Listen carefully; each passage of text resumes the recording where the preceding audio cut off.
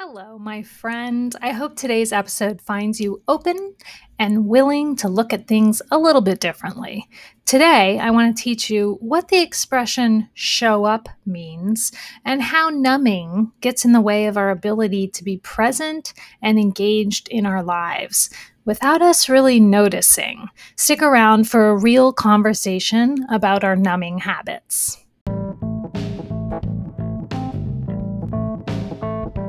Thanks for listening to Take Out Therapy, a podcast for people who are trying to be their best selves, but maybe need a little more information about it all. I'm Rebecca Hunter, a therapist and anxiety specialist, doling out the information, latest research, and of course, a little advice here and there.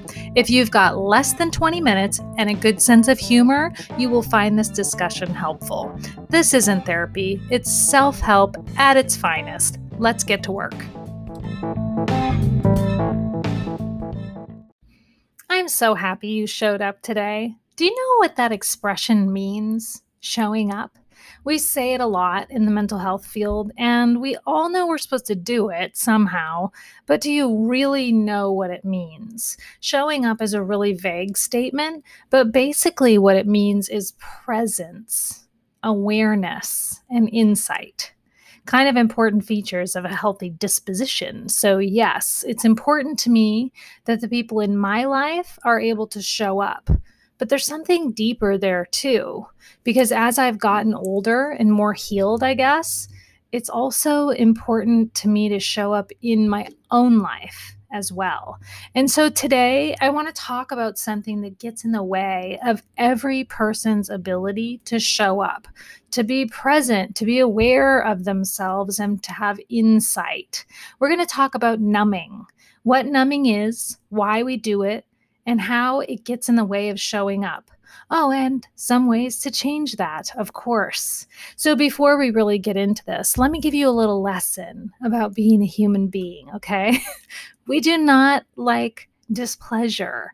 We avoid pain. Research has shown that even more than seeking pleasure, we avoid pain and discomfort. And so this is really important information because what it means is that sometimes when we tell ourselves that we're seeking pleasure with that Netflix binge or the glass of wine, what we're actually probably doing is avoiding pain. Damn. I'm so sorry to break it to you, friend. It was disappointing for me to learn this too. But then I had to take a good long look at your girl here and make some changes. So let's start by being practical. How about the definition of numbing? Okay. Numbing is, of course, this is my made-up definition. You know, I'm not looking at anything up in the dictionary, right? These definitions come from my years of being a therapist and doing my own personal growth work. Numbing's basically the things that we do that help us to feel numb, as opposed to the whole host of very unpleasant feelings that are available to us. Sometimes people just feel numb on their own. It's a coping skill for many people who've had hard things happen. We just learn to disappear a little bit and we don't feel as much. And for a lot of people, there are activities or substances that help us to get numb, okay? Alcohol helps us to get numb in a couple of ways. The behavior of drinking has a numbing impact, and then the chemicals in alcohol aid physically in that process. But alcohol is not the only thing we do to numb. It's one option in a big, colorful menu. Everything from binging Netflix, shopping, snacking, sex, smoking, gambling, playing Candy Crush. You get my gist, right? The list goes on, and it's personal. Because one thing is really interesting, something might really help you numb that doesn't really help me get there. Weed is like that. Some people find it very helpful for tuning into themselves and increasing their own awareness, actually. And some people find it quite numbing, no feeling really except being high. So, you know what you do to numb. And I don't know anyone that doesn't love a good numbing sesh. But the thing to really take in about numbing is that it's a coping skill, it's an avoidance from life or emotions or any discomfort of any kind. It's how we get out of what we're in. Okay. Can I be honest with you? There have absolutely been times in my life where I've relied heavily on numbing to get me through. Do you know what I'm talking about? I had a rough run a few years back, down in the dumps, really unsure about my next move and my work, confused about some of my relationships, the whole nine. Like I had a lot of stuff going on. And my glass of wine after work in the evenings became a solace for me, and so did the one after that. And while I'm really self aware enough to know that I don't actually have an alcohol addiction, it was problematic. I was definitely numbing. Sometimes showing up is just admitting the truth, even though it's hard. It's sometimes something we don't want to hear. In any case, I saw what was happening, my avoidance from the hard things I had going on.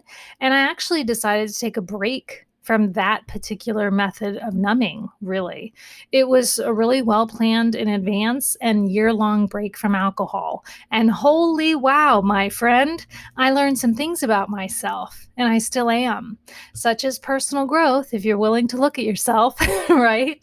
So let's help you take a look at numbing, any numbing that you might do, and maybe we can help you show up differently instead. Because here's the deal, when we numb, we're avoiding.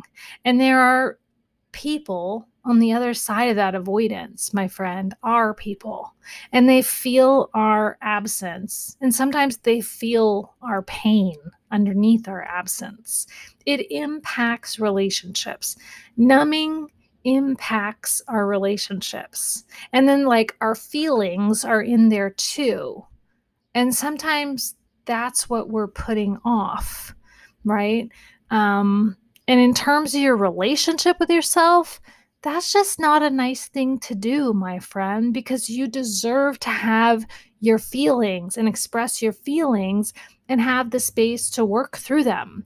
So if you're finding that you're numbing, you got to take a look at the impact of that first on yourself, and then maybe ask about the impact on the people around you. Like, are you showing up? Or is numbing sometimes the better option? And why? A lot of people I work with are parents who are stressed out, overwhelmed, and therefore dealing with a larger anxiety issue.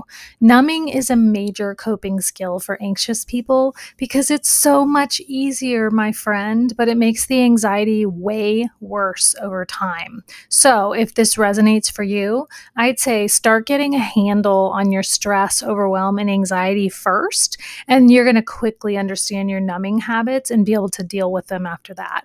My fully online program, Back to Calm, will gladly support you in your journey to ditch the angst. You can check it out on my website, RebeccaHunterMSW.com. It's called Back to Calm. Doesn't that sound nice? And then once you've had a chance to identify the things you do that count as numbing, then we can talk about how to create some change so you can show up differently in your life. There's that expression again, showing up. I know, it's a lot of work sometimes. So just so you know, there's always time for a little numbing, but it's all about intention. So yeah, the first thing I would say in regards to numbing is create some intention around it, meaning we can't totally eliminate numbing from our lives, or I should say that would be really hard and is not a place to start the process, okay? A good place to start the process is allowing yourself to do your quote unquote numbing activities for specific and limited amounts of time. A good place to start the process is watching for unplanned numbing, for unintentional numbing, for those times when you find yourself mysteriously standing in the pantry for no apparent reason, for those times when you look up to discover that everyone has gone into another room while you were scrolling Facebook. Pay attention to your patterned behaviors that bother you. There's something there for you to learn and look at. That, my friend, is personal growth, right? So once you've started to be able to notice your own numbing, then it's really time to dig in. Like, what's going on that feels difficult in your life? This is really where you want to be confrontational with yourself and honest with yourself about why and how you are numbing. Can you identify the why and get after it? Is it stress, overwhelmed, your loud chatterbox brain that never is quiet, right? So many people with anxiety engage in a lot of numbing behavior, and it makes good sense, right? Who wants to feel anxious? Who wants to feel depressed? Don't misunderstand numbing as something bad. It's a coping skill, just not a super helpful one. So, when we're taking a look at numbing, we also need to consider whether we're ready to deal with what comes up, whether we have the skills to deal with what comes up. Don't throw yourself into a tailspin, for crying out loud.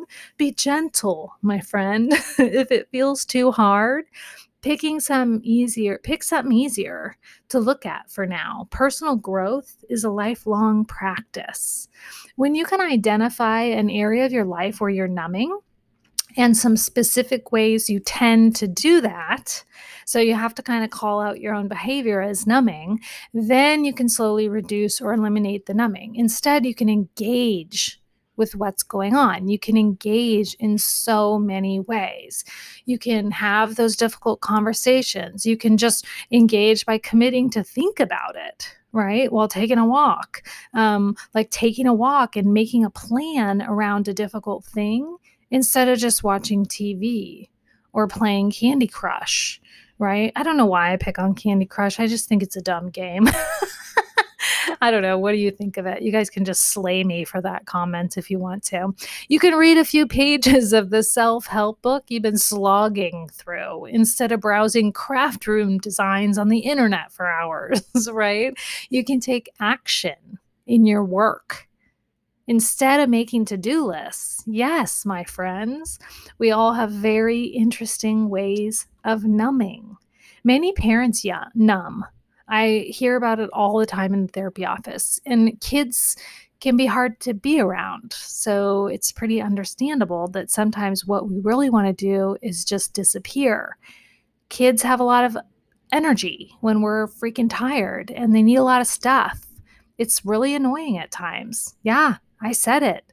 Parents numb. Sometimes the best coping skill parents have is numbing. Playing on their phones, that's a whopper that comes in my office a lot. People get pissed when their partner is sitting on their phone instead of engaged in the life that they created together. So it's something to take a look at, especially after last week's episode. See what I did there? And circling back to my own numbing, I'll tell you that boredom is a huge numbing trigger for me. I'm bored, time to numb. But then I wanted to write a hard email or have a chat with John that could be difficult. And for some reason, those things fell by the wayside. You see what I mean? While I was busy numbing, it's not that I'm bored, although that has merit at times too, but that I'm avoiding some other stuff. I've really learned to fill my time with things that I can do to engage in my life and be present. I'm fine showing up most of the time. And when I numb, that's my business. It's my intention. And I give myself permission to do it. But how about no more unplanned, unintentional, and unrecognized numbing? That's my goal. Okay. The bottom line is that numbing, in whatever form floats your boat, is kind of destructive. It keeps us from processing our emotions, dealing with the hard things in our life, and just generally takes us out of life. When we really want to be in it, that's our intention, that's our hope. So as you go through your week, just very gently pay attention to your activities and how you're engaging in your life. Be willing to be a little confrontational with yourself when you notice you're not really showing up in the way that you want to. and just continue to ask hard questions. Once I started to take a look at the various ways that I was numbing in my own life, it was really helpful because there were a lot of times when I was using my skill of numbing instead of doing my work. Meaning, instead of being aware and present, I was closed off and not available. Instead of having insight about my own behavior, I was really closed minded and totally defensive because I didn't want to look at myself. This is not a sustainable place to be. And if this resonates with you, then just know, my friend, you are not alone. I hope this podcast feels like a little hug for you today. A little hand on the back, because yes, there are places in life where we all struggle, but at least we have each other, right? Keep working at it, and I will too. Thanks for showing up.